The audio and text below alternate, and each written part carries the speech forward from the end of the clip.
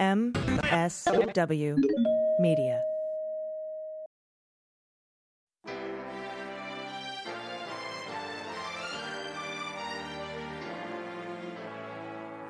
So to be clear, Mr. Trump has no financial relationships with any Russian oligarchs.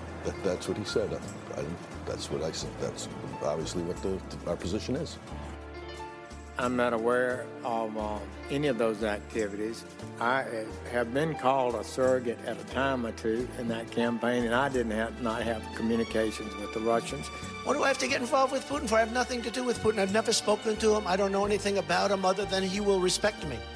Russia, if you're listening, I hope you're able to find the 30,000 emails that are missing.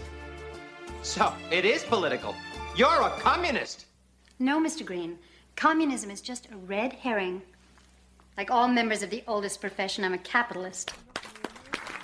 Hello and welcome to the MSW Book Club. I'm your host, AG, and with me today is comedian and activist Dana Goldberg. Hi, Dana. Welcome back. Hi, AG. It is nice to be back. I hope you had a good weekend.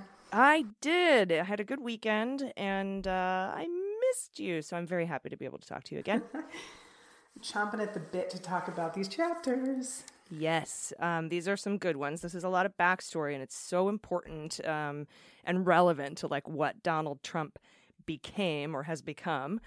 And this is episode 2 of a 6-part series where we discuss the book Too Much and Never Enough. It's a best-selling book by Mary Trump. She sold almost 1 million copies on the first day. That's more than Trump sold for Art of the Deal in like 3 decades. 29 years. It's just beautiful. It's a beautiful thing.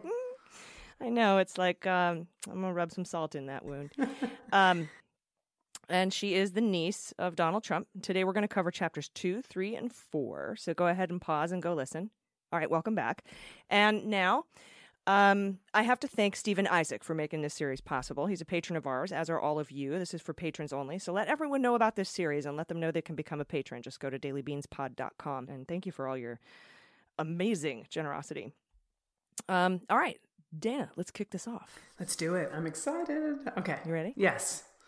Chapter 2 is called The First Son. The First Son. This chapter is about Mary's dad, Fred Jr., or Freddie, as we will be calling him like more often than not. And she opens up by saying that Freddie, as the oldest son, went from being protected from Fred Sr.'s shittiness to having being the oldest as a giant burden for having been the oldest, right? So, like, you would think that because you're the firstborn son, your dad would be really nice to you because he wants you to take over the family business. But you'd think as time went on, it was a huge burden to him and may have contributed to the loss of his life. And, you know, Mary explains this by saying as he got older, he became torn between immense responsibility placed on him for, you know, taking over the business and the inclination to be his own man. Isn't that weird? I think that probably happens to so many men and boys that are born into families where they are the firstborn in their namesake and they feel that pressure. I think a lot of them lose themselves early on in life, and we saw it happen, and Mary explained it incredibly well in this chapter. Yeah. I mean, look at Donald Trump Jr., right? Oh, he hated his dad for like ever. And so, but, you know, here we are. It is hard to look at Donald Trump Jr. when you said that. Look at Donald Trump Jr. I was like, maybe we can just talk about him. It is hard to look at him. He's high as fuck on the fucking internet, dude. Oh my God, his eyes. I don't know if he's having an allergic reaction to cocaine and it's Vaseline to make it look like he's not a drug addict. I don't know what's going on with him, but they need to have an family intervention. I know. I'm like, hey, Visine, buddy. It's called Visine. Anyway, like we learned that in high school. But anyway. So she here's a quote from the book. Mary says, if the boys were tossing a ball around the basement, like Freddie and his friends, the sound of the garage door opening was enough to cause Freddie to freeze, right? Like, oh, my dad's home. Everybody, we got to chill. What a horrible Pavlovian response to live in your house and just hear that and go in like to paralysis. Mm-hmm. So from such a young age, it's awful. Awful, awful. Yeah, when we heard the garage open and Dad was coming home, we were like, fuck yeah, woohoo! Right. You know? Maybe not fuck yeah, but... You know. I'm like, oh, you know what? No one likes a bragger, AG. My dad was gone for 12 years. We never heard the garage door open. Keep going with your stories. Dude, I grew up in a Rockwell fucking landscape. I apologize. I grew up in a single-parent household run by a Jewish mother, and 2 out of 3 kids are gay. I'm doing quite well with psychotherapy. Thank you very much. Got it. Now, we're going to get into that. We're going to get into, not yours, but this family's. That's a different podcast for sure. No. And here's the thing. Because of this Pavlovian shit response, Freddie started lying to his dad early on about his activities outside the house, hanging out with his friends and going boating and fishing and shit. And he did that to avoid humiliation and disapproval. So lying became a way of life, and it was a defensive maneuver too. But for Donald, lying was a tool of self-aggrandizement, because to Fred Sr., and Donald learned this by watching him and, his dad and his brother interact. And to Fred Sr., softness and weakness were like the big sins. He hated it when Freddie screwed up, but he hated it even more when Freddie would apologize. That's one of my lines that Mary said. She said Fred had already determined to toughen him up.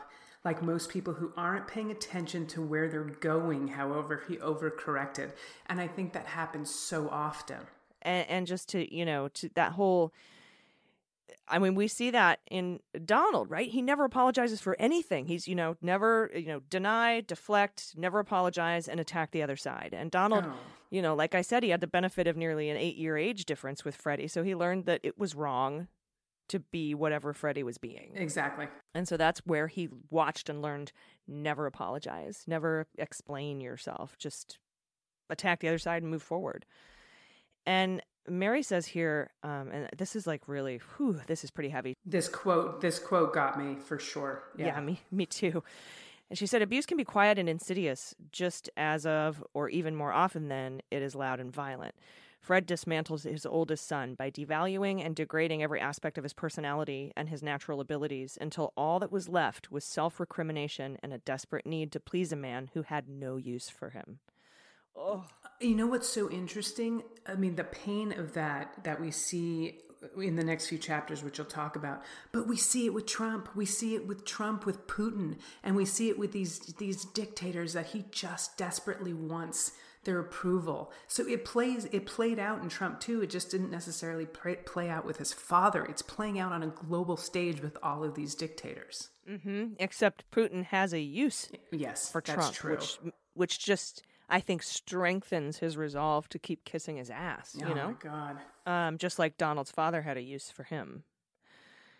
And Donald became unable to develop and experience like any human emotion because of the family dynamic. He didn't learn the basics. Like, you're not supposed to take other kids' shit, or hit people or tease them. Right. Be tough at all costs was kind of his lesson, right? And Mary says here, Donald's growing arrogance was in part a defense against his feelings of abandonment and an antidote to his lack of self-esteem. It served as a protective cover for his deepening insecurities. And as a result, he was able to keep most people at arm's length. And I think this is one of the reasons Donald Trump has no friends. And that, we learned that from Wolkoff's book about Melania Trump. Donald Trump has no friends, no confidants, no one close to him. No. And there's a reason. We talked about this in the last episode. That's why there's leakers. There's no one that has a loyalty to him that it's not based in their own self-interests. So if someone's not talking about him or not leaking about him, it's because they're benefiting from it. He doesn't have anyone that's loyal to him based on a love or a friendship because he doesn't have the capacity to love back. He doesn't have the capacity to build these bonds. Yeah, and that's sort of how it's mob-like, except the mob has fewer rats. Like... you know what I mean? And I think that this will be their undoing. It's like a circular firing squad. They're also selfish and evil. They have no sense of loyalty. Even La Cosa Nostra had loyalty. And that's, I think, going to be their undoing. And we see it all the time. We see it in plea agreements. Everybody's flipping on each other, rolling on each other, ratting each other out. And that's not a good way to run the transnational crime syndicate. But yet Trump runs around and asks for everybody's loyalty. Right. Sign an NDA, which is funny because that's not loyalty. It's actually coercion. Yeah, 100%. And this reminds me too, this little quote here reminds me of one of my friends who's a comedian. His name's Tamer Katan. he told me a story about, he used to be an ad exec, right? He used to like Mad Men and in New York, and he was golfing with a potential client, and the potential client was like, "Oh, you're a comedian, ha ha ha," and so he starts like trying to be funny and telling jokes, and Tamer's not laughing. And the executive is like, "Everybody laughs at that joke. Why aren't you laughing?" He's like, "Everyone laughs at that joke because you're rich and powerful and no one's holding a mirror up to your face. You're not funny." And he hired him right then and there. He was like, "You're my guy," you know? That sometimes you need it. You need it, but not this guy. This guy does not want anyone holding up mirrors to his face. Unless there's like lines of Adderall on it that he can snort and then maybe hold up a mirror to his face. Okay, wait, that's a tweet. I have to write that down. The only mirror that comes near Trump's face is the one lined with Adderall. I crushed Adderall. Has drugs. And he doesn't even cut it up really good. That big chunk came flying out of his nose during that speech the other day. Oh, yeah. His drug crusher is fired for sure. That was a very large piece. You could see his face when it came out, too. He went, "Oh, shit." Like, he stopped talking and went, "Oh, shit." He saw it out of the corner of his eye. He's like, pew, whoa.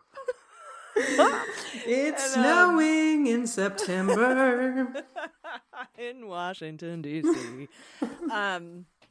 Oh, fuck. That was just like, hey, whoa there, buddy. Every once in a while. Magic happens. So Mary says she's also never seen any man in the family cry or express affection except for a handshake. I can see that seems like obvious, you know? Yeah. And next, and here, this is interesting. She addresses Robert, Donald's brother, who recently passed away, which sent Trump to a golf course. Who doesn't grieve on a golf course? Al, come on. I do, you know. Yeah, I do. It's where I go. It's where I feel closest to God. Keep going. But Trump discovered early how to get under Robert's skin. And even though Robert was skinny and quiet and there was no sport in teasing him, that actually made Trump go after him all the more. So he would attack, you know, he would attack weak people. Yeah. And here's a story from this chapter. One Christmas, the boys received 3 Tonka trucks, which soon became Robert's favorite toys. And as soon as Donald figured it out, he started hiding them from his little brother and pretending he had no idea where they were. And the last time it happened, when Robert's tantrum spiraled out of control, Donald threatened to dismantle the trucks in front of him if he didn't stop crying. So his mom's solution was to hide the trucks in the attic, effectively punishing Robert, who had done nothing wrong, and leaving Donald feeling invincible. He won. This is exactly what happens. No consequences. He is the fire starter, and then he comes to play the fireman. We've seen it day in and day out during this administration. He is a professional arsonist who thinks he's a fireman. Yep. And Donald is fragile. When Freddie dumped a bowl of mashed potatoes on Donald's head. This is one of my favorite stories of the book. Mine too. It wounded, they were like at dinner and he was being a bully or an asshole or something. And so Freddie just took a bowl of mashed potatoes, dumped it on his head. And it wounded Trump's pride so deeply, it still bothered him when Marianne brought it up in her toast at the dinner at the White House. And so I guess when Freddie did that with the mashed potatoes, everyone laughed at him. And it was the first time he had been humiliated by someone that he saw as less than, someone who was beneath him. And from then on, Mary Trump says he would never allow himself to feel that feeling. Quote, from then on, he would wield the weapon, never be at the sharp end of it. We saw this in the debates, Allison. We saw it against Hillary Clinton when she was like, you know, he called him a Russian puppet, a Putin's puppet, and he lashed out. You're the puppet. You're the puppet. Like, if anyone uses those weapons against him first, he turns into that child. He turns into that child that had the mashed potatoes dumped over his head. But it often happens on live television. It's so incredibly interesting to watch, especially now that we have the psychosis behind all of it. Yeah. Somebody was like, all you need to do, Joe Biden, during the debates is just bring a bowl of mashed potatoes. Oh my God. Just set them on your podium. Just set them on your podium every once in a while. Take a bite. Just fuel yourself. Oh. Do the Close Encounters thing. Like this is important. This means something. Oh, goodness. With that quote, he would wield the weapon, never beat the sharp end of it. That is the end of chapter 2. Hey everybody, this segment of the MSW Book Club is brought to you by BetterHelp, which provides licensed professional, convenient online counseling. Let's face it, life can be very stressful. Things can sometimes feel overwhelming. But sometimes we make the mistake of thinking we have to face the challenges alone. You do not. If you're dealing with anything preventing you from living your best life, I highly recommend BetterHelp. BetterHelp is not a crisis line or self-help. It's professional licensed therapy done securely online. They assess your needs and they match you with your own licensed professional therapist, and you can start communicating in under 24 hours. You know I've had my challenges with post-traumatic stress and generalized anxiety, and I know how important it is to ask for help rather than to try to take things on by yourself. It's hard to ask for help, though, but you can do it. And I love how convenient BetterHelp services are. They're available for clients worldwide. You can log into your account anytime and send messages to your counselor, and you get timely and thoughtful responses. And you can schedule weekly video or phone sessions. BetterHelp is committed to facilitating great therapeutic matches, which is so important, and that's why they make it easy and free to change your counselor if you want to. And it's more affordable than traditional counseling, and financial aid is available. So visit their website and read some testimonials like this BetterHelp user CO, who says of their counselor Wes, "My experience with Wes over these past couple months has been amazing. He has helped me set and hit my goals and has helped open my mind to a more compassionate perspective for both myself and others. Wes is such a kind, caring, and intuitive person. The experience has been everything and more than what I hoped it could be. Thank you so much." So visit betterhelp.com/MSW Book Club. That's BetterHelp, H-E-L-P, and you can join the over 800,000 people taking charge of their mental health with the help of an experienced professional. Special offer for MSW Book Club listeners. You get 10% off your first month. So go to betterhelp.com/MSW Book Club. You'll be glad you did. And so we can go into chapter 3. It's called The Great I Am. And this one starts out, Mary saying by the time the older kids were heading off to college, Donald learned how to stay out of his dad's crosshairs, but he was trying to get the hang of actually getting in his good graces. Like, not being attacked is one thing, being liked is another. So he figured he could do that by not being like Freddie. So he was started hanging out in country clubs and offices, and he doubled down on his bullying, blame shifting, and refusing to take responsibility and disregarding authority. And by the time he was 12, I guess, he developed a full-on self-conscious superiority. And Freddie had dubbed him the Great I Am, which he got from the book of Exodus that week in a Sunday school class. That's the part of Exodus where God appears to Moses, the Great I Am. Mm-hmm. And that's what he called Donald. And, kind of this sort of harkens back to chapter 2, but Donald learned to take what he wanted by watching his brother Freddie ask their dad for things and then get humiliated. So Donald avoided that humiliation by just taking what he wanted. And she says, whether Donald understood the underlying message or not, Fred did. In family life, as in life, there can be only one winner. Everyone else has to lose. And that really struck me, that zero-sum game thing. And that's very transactional, and that is like the core of Donald Trump's leadership style. Absolutely. I mean, it goes into everything he does when it comes to marginalized communities and telling them, this is a piece of the pie. It doesn't take away from your pie. Like, equal rights does not take away rights from other communities, but he is so convinced his base that if everyone's on an equitable playing field, that somehow you're losing something. He's so good at this. Yeah, and it explains his disdain for the military, right? Because serving your country or being of service to others is not a transactional situation. It's just like servant leadership, right? It's the opposite. Right. So he doesn't understand, if you're going to the military and you're getting shit pay, what the fuck are you doing it for? That's stupid. You're a sucker. You're a loser. You're less than me. And that's why he threatened, to take Donnie out of the will and Tiffany out of the will if they ever joined the military, right? And that's just kind of seems like the psychological basis for his disdain and all these things that we learned from The Atlantic over the last week. And now he's doubling down on them in interviews. I mean, for a guy who was a draft dodger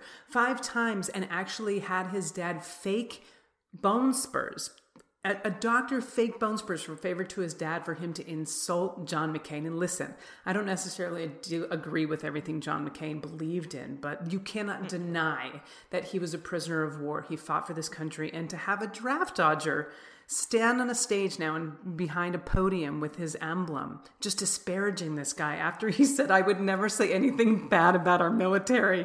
And then he decided to say about 15 bad things about our military following that statement. It's insane. It's the gaslighting is unbelievable with this man. Mm-hmm. Yeah, and now we're finding out he's saying that the military, the leadership doesn't like me, but the frontline boots on the ground guys love me. Mm-hmm. And so now he's trying to drive a wedge in the chain of command of the leadership, and that's fucking bananas. That had to be Putin's idea. I don't for approve, sure. but Jesus. Now this whole, Donald taking what he wanted and being an asshole, that led to him being more of a complete dick, totally disobeying his mom, being unafraid of his dad. That led to fighting, bullying, arguing with teachers, and that eventually led Fred Sr. to send Donald to the New York Military Academy to rein him in because he was a piece of shit. And it was the only way for Fred to not have to deal with Donald anymore, right? He becomes annoying at that point. Send him away. Because he has to go to student-teacher conferences and I have to be a father, whatever. God forbid. Yeah, right? That's... That was almost a snort, AG. That was almost a snort. It was beautiful. Thank you. It was just a lazy inhalation. Yeah. So Donald... Now, and we've heard him say, I was the military academy. That makes me basically military, and it was awesome, and I was incredible. But he actually objected going to this school, by the way. Yeah. Even though today he says he's smarter than the generals and knows more about the military because he went to school there. Okay. Oh, it's like Madonna getting a British accent after she visited twice. I'm like, you're not from England yet. My God. But then, and this is interesting, Mary outlines the 5 kids' obvious disadvantages that they developed by having such absent parents. And how that had become apparent when they got ready to go out into the world. And here are the five kids. Marianne was the smart, ambitious girl in a misogynistic family. That was a disadvantage. Freddie's problem was his failure to be a different person entirely. Right? He was Freddie. That was his problem. That was it. Yeah. And Elizabeth's problem was being the invisible middle child. Marcia. And Donald's problem was the combative shithole persona he developed to shield him from his terror of abandonment. And Robert's problem was he was an afterthought as the youngest. So those were the 5. Those were the luggage that Fred Sr. equipped his children with to go out into the world. And if you ever feel like you come from a dysfunctional family, I'd like for you to visit the Trump family and the 5 children so you can feel better about yourself. My God. It's like why when I watch Intervention because I'm like, I'm all right. Right? I'm all right. That's Or why Hoarders. people are like, you're watching Ozark? I'm like, look around. This is a feel-good show right now.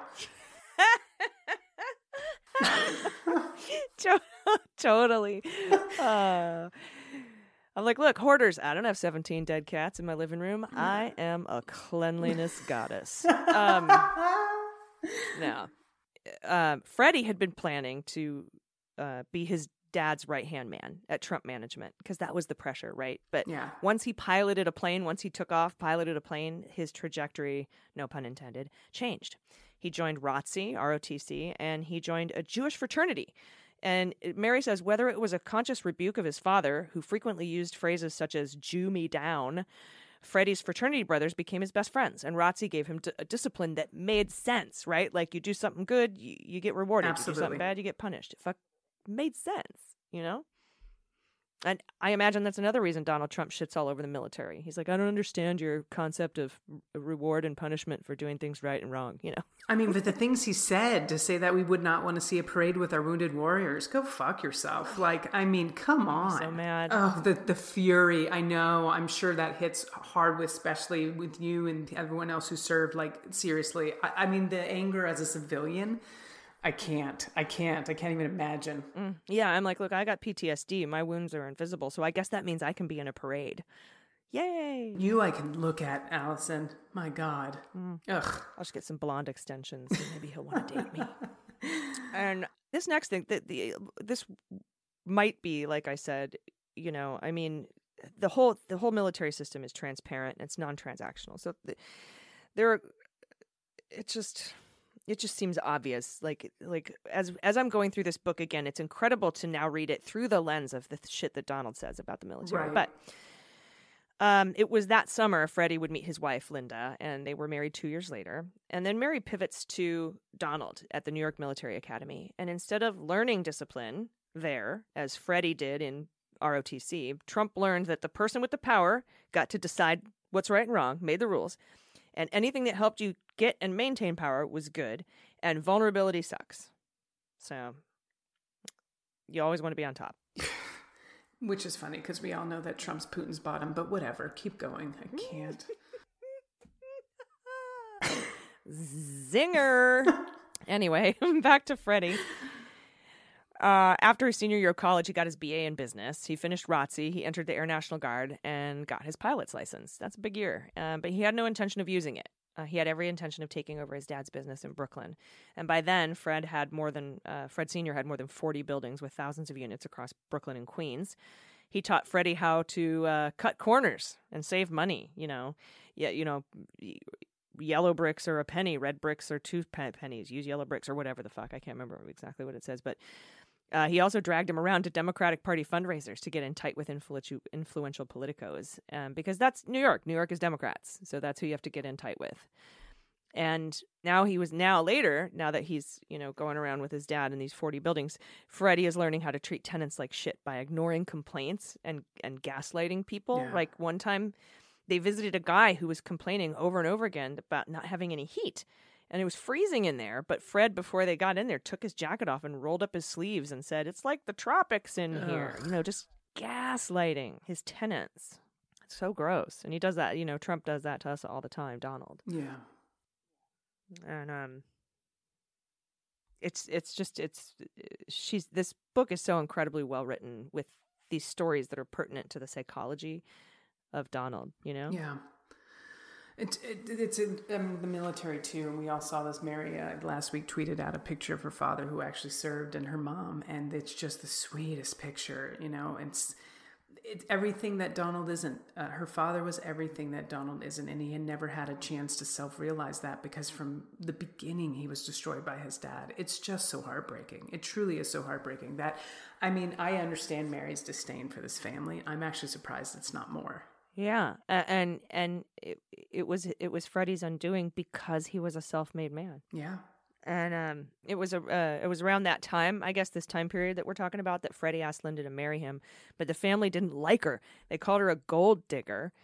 And Mary says, quote, "But it was a fundamental and deliberate misunderstanding that failed to acknowledge reality. Linda probably had no idea just how wealthy her future father-in-law was, and if Linda was a gold digger, she was an exceptionally bad one." So good. Fred lied about how much, from the beginning until after his death, there was lies about how much this family was worth. So there was no way she could have possibly known. It's ridiculous. No, and we'll get into this soon, but they lived in one of his shitty Jamaica Queens fucking 2-bedroom apartments. Yeah.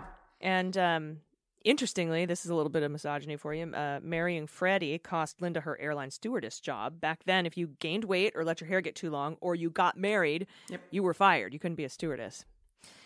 And so that November, Fred Trump III was born. And a month later, Freddie bought his first plane, but insisted no one tell his dad about it. I don't know how you buy a plane and not. I don't either. Keep it a secret. Maybe a Vespa, but I'm not sure where I would keep a plane. It's like the time machine in the 1950s, 5 and Back to the Future. We'll hide the DeLorean here. Just cover it with some tree branches in Jamaica.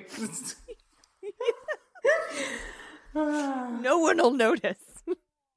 A DeLorean in 1950. Oh, man. Anyhow, the next year they would move it. Like I said, they would move into one of Fred's Jamaica estate buildings in a 2-bedroom apartment. Super gold digger win, by the way. Woo woo. And it was around then that Freddie told Linda he wanted to be a professional pilot.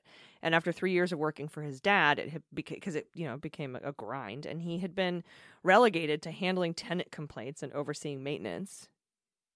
So actual work, which is not what Donald did for the organization, right? Yeah, and it was also, it went against the kind man that he was. He was supposed to, ignore these tenants and pretend like everything's fine and dupe them any way he could. And I think it just went against his core values. Mary talks about it all the time, what a good guy her dad was. And it went against all of that. Yeah, and in fact, at one point, Freddie made a decision on his own about replacing some windows, and his dad got super pissed. He berated him in front of other employees and said, "Donald is worth 10 of you. He would never have done anything so stupid."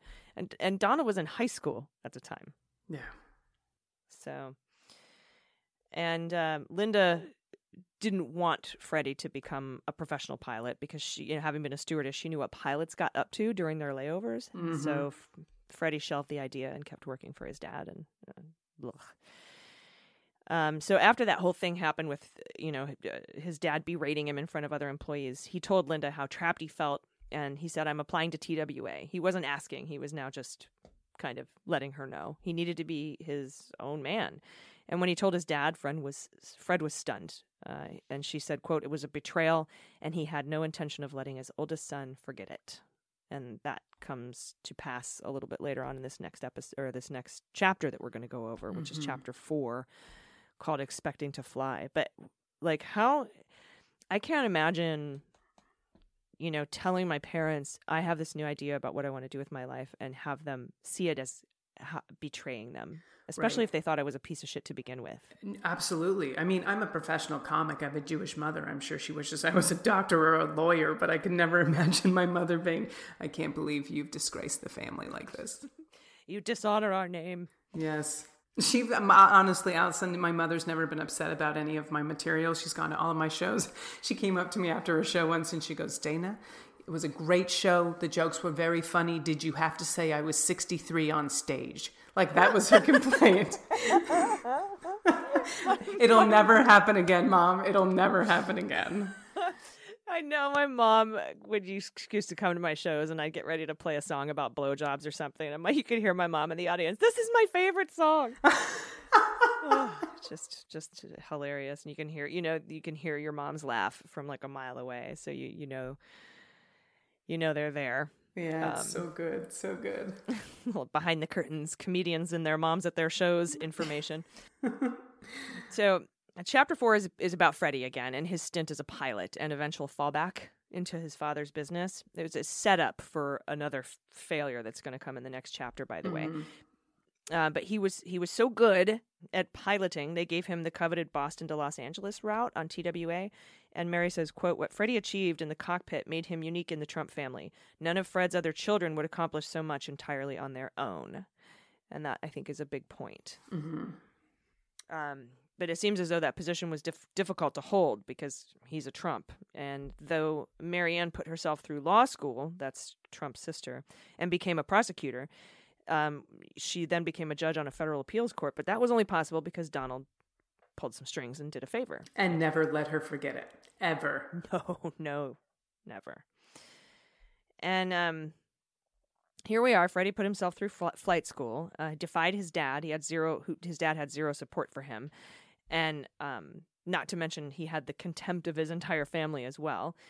But the 60s was like the golden age of flight, right? Think of the movie Catch Me If You Can. These were like playboys. They're heroes. You know, they walk down the terminal and everyone's like, "Ooh, pilots." And they get signed autographs and shit, right?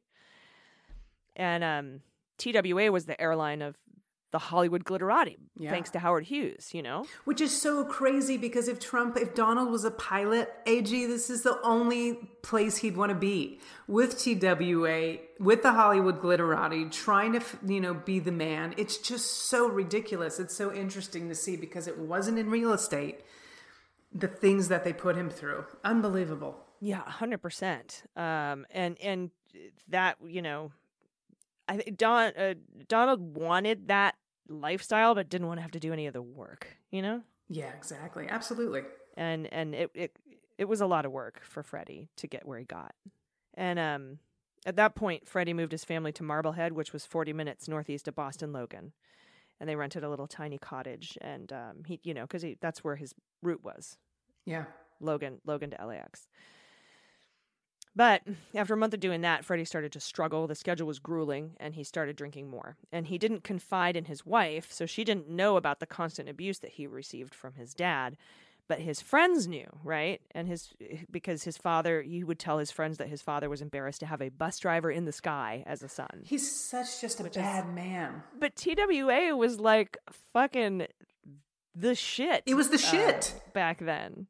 Absolutely. So I don't understand bus driver in the sky. I think he was just pissed because he was a self-made man, honestly.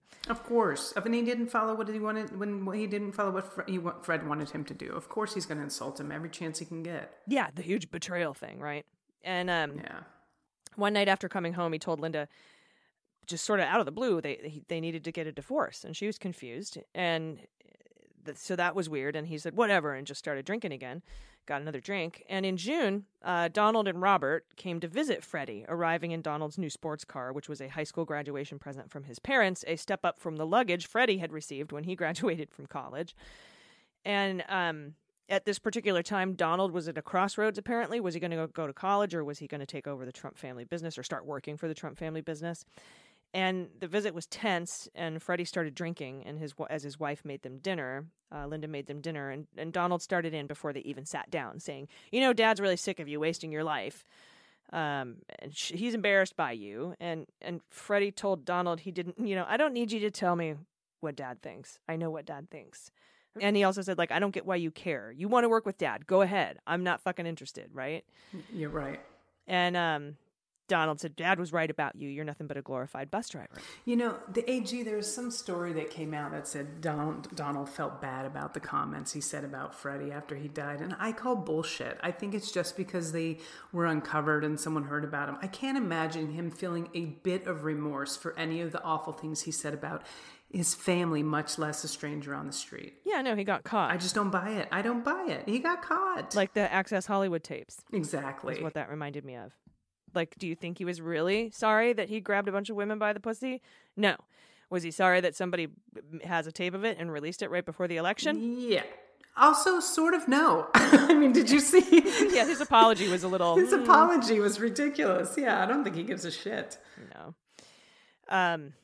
But the chapter continues by indicating that, Freddie's drinking just got worse, and he began to believe his dream was ending when TWA offered him a chance to fly out of Idlewild, which he immediately accepted, right? He's like, yeah, I can salvage my career. And he tried to convince his dad it was a great thing, but his dad fucking came at him again. Fred felt betrayed. So a few weeks later, Freddie told Linda that he had quit TWA, but in reality, TWA gave him an ultimatum. You can resign and keep your license, or you'd be fired because of your drinking, and you would never fly again. You know. So they moved back to that apartment in Jamaica, Queens. But Freddie didn't give up. He tried to fly for some smaller airlines, little two-end bi-engine planes, and but these jobs didn't last long. His drinking just started to get way out of control, and about a year after his career as a pilot began, he found himself sitting in front of his dad, begging for a job he never wanted. And Fred reluctantly agreed and made sure he knew he was doing him a favor, kind of like how Donald made sure Marianne knew he was doing her a favor, right? Absolutely. Need the loyalty. And everybody, you see this play out with the senators, with the states. I'm doing you a favor. If you kiss my ass enough, you give me what I want, I'll give you the funds you need. I'll give you the respirators. He is a piece of shit con artist. I can't. I get so angry. I love talking about this stuff, but I'm also like, how the fuck did this happen? Yeah, or I need you to do me a favor, though, right? Yeah. The reason he's impeached forever. But a small glimmer of hope, I guess, emerged in February of 1965 when Fred acquired Steeplechase Park, and he wanted to develop it, but there was one big hurdle. Fred would have to change the zoning laws because it was public use park, like one of the 3 Coney Island amusement parks. He would have to change zoning from public to private construction, and he kind of dangled the opportunity to Freddie, who jumped at it, and by then, Linda was 6 months pregnant with Mary, and that is where this chapter leaves off, and it's a cliffhanger because the shit that goes down with the steeplechase stuff, I think is, oh my God, is kind of the final straw for Freddie. I would think so. I mean, it just goes against, and you'll read all about it and hear about it next week. It goes against every fiber in his being of goodness. Mm-hmm. And it's so hard to just imagine what that must have been like. And I don't want to give away too much because that we're going to cover that in the next episode. We'll be covering chapters 5, 6, and 7 as we begin part 2 called The Wrong Side of the Tracks. So join us for that. If you know somebody who's not a patron and isn't getting these episodes, just let them know. Hey, you can sign up for a free membership, or it's $3 a month. And you also get all the Daily Beans and Mueller, She Wrote episodes ad-free and early, and the newsletter and all sorts of shit. So it's best $3 in the podcasting business. Hardest working $3 in the pod biz. But wow, yeah, these chapters are so crazy, Dana, and so infuriating. It really are. The book is riveting. I know we're only a few chapters in, but I mean, I've had people that said they hadn't read a book in 10 years. They finished this in 24 hours. Like, Mary Trump is making America read again. Like, Mary Trump, Michael Cohen, all of these people. And it's just amazing that these books, I mean, how many people could write so many books about one man and somehow everyone's lying but him? It's the craziest thing. Yeah, it's... Same like with the whole military thing, right? Yep, everyone's lying but Trump. Mm-hmm.